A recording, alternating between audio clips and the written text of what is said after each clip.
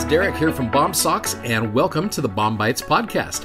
Hey, if you're new to BOM-BITES, it's a service from our company BOM Socks to help be a resource to use. You're studying along with the Come Follow Me curriculum for the Church of Jesus Christ of Latter-day Saints. Hope you enjoy today's episode. So I want to get into some of the concerns that Paul had about the Corinthian saints. As I gave you that list yesterday of all of the things that they were struggling with, one of them was divisions and lack of unity. So you go into chapter 1 and you see this right out the gate where you go to verse number 10. Paul says, "Now I beseech you, brethren, by the name of our Lord Jesus Christ, that ye all speak the same thing, and that there be no divisions among you, but that ye be perfectly joined together in the same mind and in the same judgment." Now, we talked about that a little bit last week about what it means to be like-minded. And like-minded does not mean you all think the same way and you think the same thing. It just means you are working together amongst those various beliefs that you have. It's the harmony idea of hitting one note on the piano all the time versus hitting many notes that are different, but then have them be in harmony with one another. "For it hath been declared unto me of you, my brethren, by them which are of the house of Chloe, that there are contentions among you. Now this I say, that every one of you saith, I am of Paul, and I of Apollos, and I of Cephas," or Peter, "I of Christ." So you got all these people who are just grouping themselves together with these different individuals. Verse 13, is Christ divided? That's a great question. Was Paul crucified for you, or were you baptized in the name of Paul? And so Paul is saying right here, the idea of you lumping yourselves together like this is starting to cause divisions among you.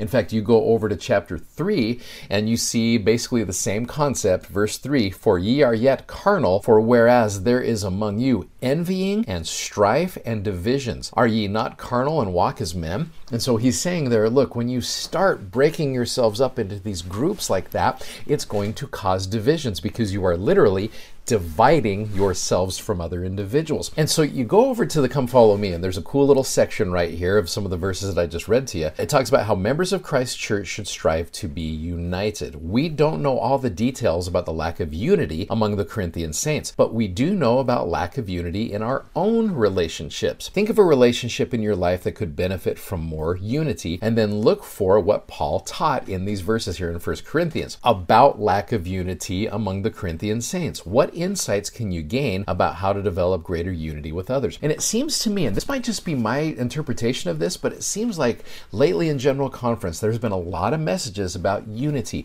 whether it is President Nelson talking about the peacemakers needed, or whether it's D. Todd Christofferson talking about unity itself. And there's other things. President Nelson talking about getting rid of that contention in our lives and in our families. There's been a lot of focus on that. In fact, President Nelson gave what I would consider one of the best talks he has ever given. And that says a lot, because it seems like every single time President Nelson talks, he just brings it every time. But here's a talk right here. It is called Choices for Eternity. I've referred to this before. If you haven't had a chance to read this talk, please take the time to read it, to watch it, to listen to it, and you will see how well it applies to what Paul is talking about right here.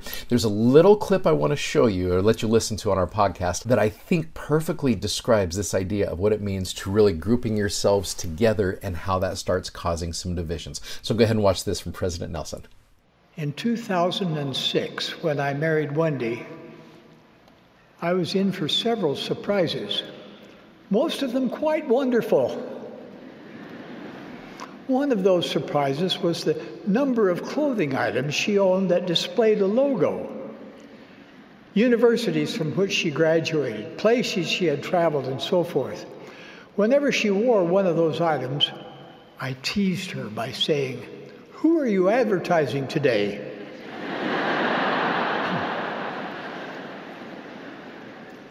She invited me to join in the fun. Labels can be fun and indicate your support for any number of positive things. Many labels will change for you with the passage of time, and not all labels are of equal value. But if any label replaces your most important identifiers, the results can be spiritually suffocating. For example, if I were to rank in order the designations that could be applied to me, I would say, first, I am a child of God. I'm a son of God. Then, a son of the covenant. Then, a disciple of Jesus Christ and a devoted member of his restored church. Next would come my honored titles as a husband and father, then apostle of the Lord Jesus Christ. All other labels that have applied to me, such as medical doctor, surgeon, researcher, professor, lieutenant, captain, PhD, American, and so forth, would fall somewhere down the list. Now let us turn the question to you. Who are you? First and foremost, you are a child of God. Second, as a member of the church, you are a child of the covenant. And third, you are a disciple of Jesus Christ. Tonight I plead with you not to replace these three paramount and unchanging identifiers with any others, because doing so could stymie your progress or pigeonhole you in a stereotype that could potentially thwart your eternal progression. For example, if you are identified mainly as an American, those who are not American may think, I know everything there is to know about you, and attribute erroneous beliefs to you. If you identify yourself by your political affiliation, you will instantly be categorized as having certain beliefs. Though I don't know anyone who believes everything that their preferred political party presently embraces. We could go on and on rehearsing the constraints of various labels that we put on ourselves or that other people place upon us. Some might label me as an old man. But I'm a lot younger than Adam. And Noah, too.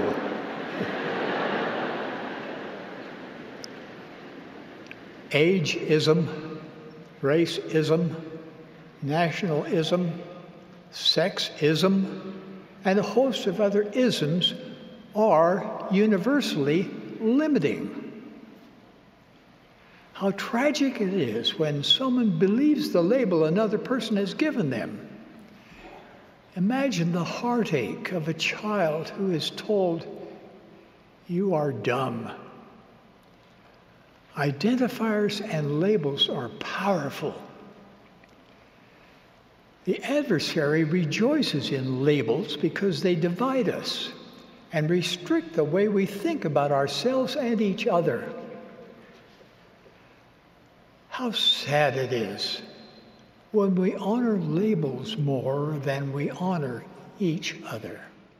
Well, I love that message. Here's President Nelson saying the labels themselves are not really the bad things. It's where we really start to focus on those things. That is where the divisions start happening. So again, I think that message is very relevant for our day to remember, first of all, who we are, that we're children of God, and that those labels that we have, although they do mean things to us, really, when it comes right down to it, they don't matter, and they can cause divisions if we are not careful with them. Anyway, you can see how that message right there that Paul's giving to the Corinthian saints is very similar to what we need today.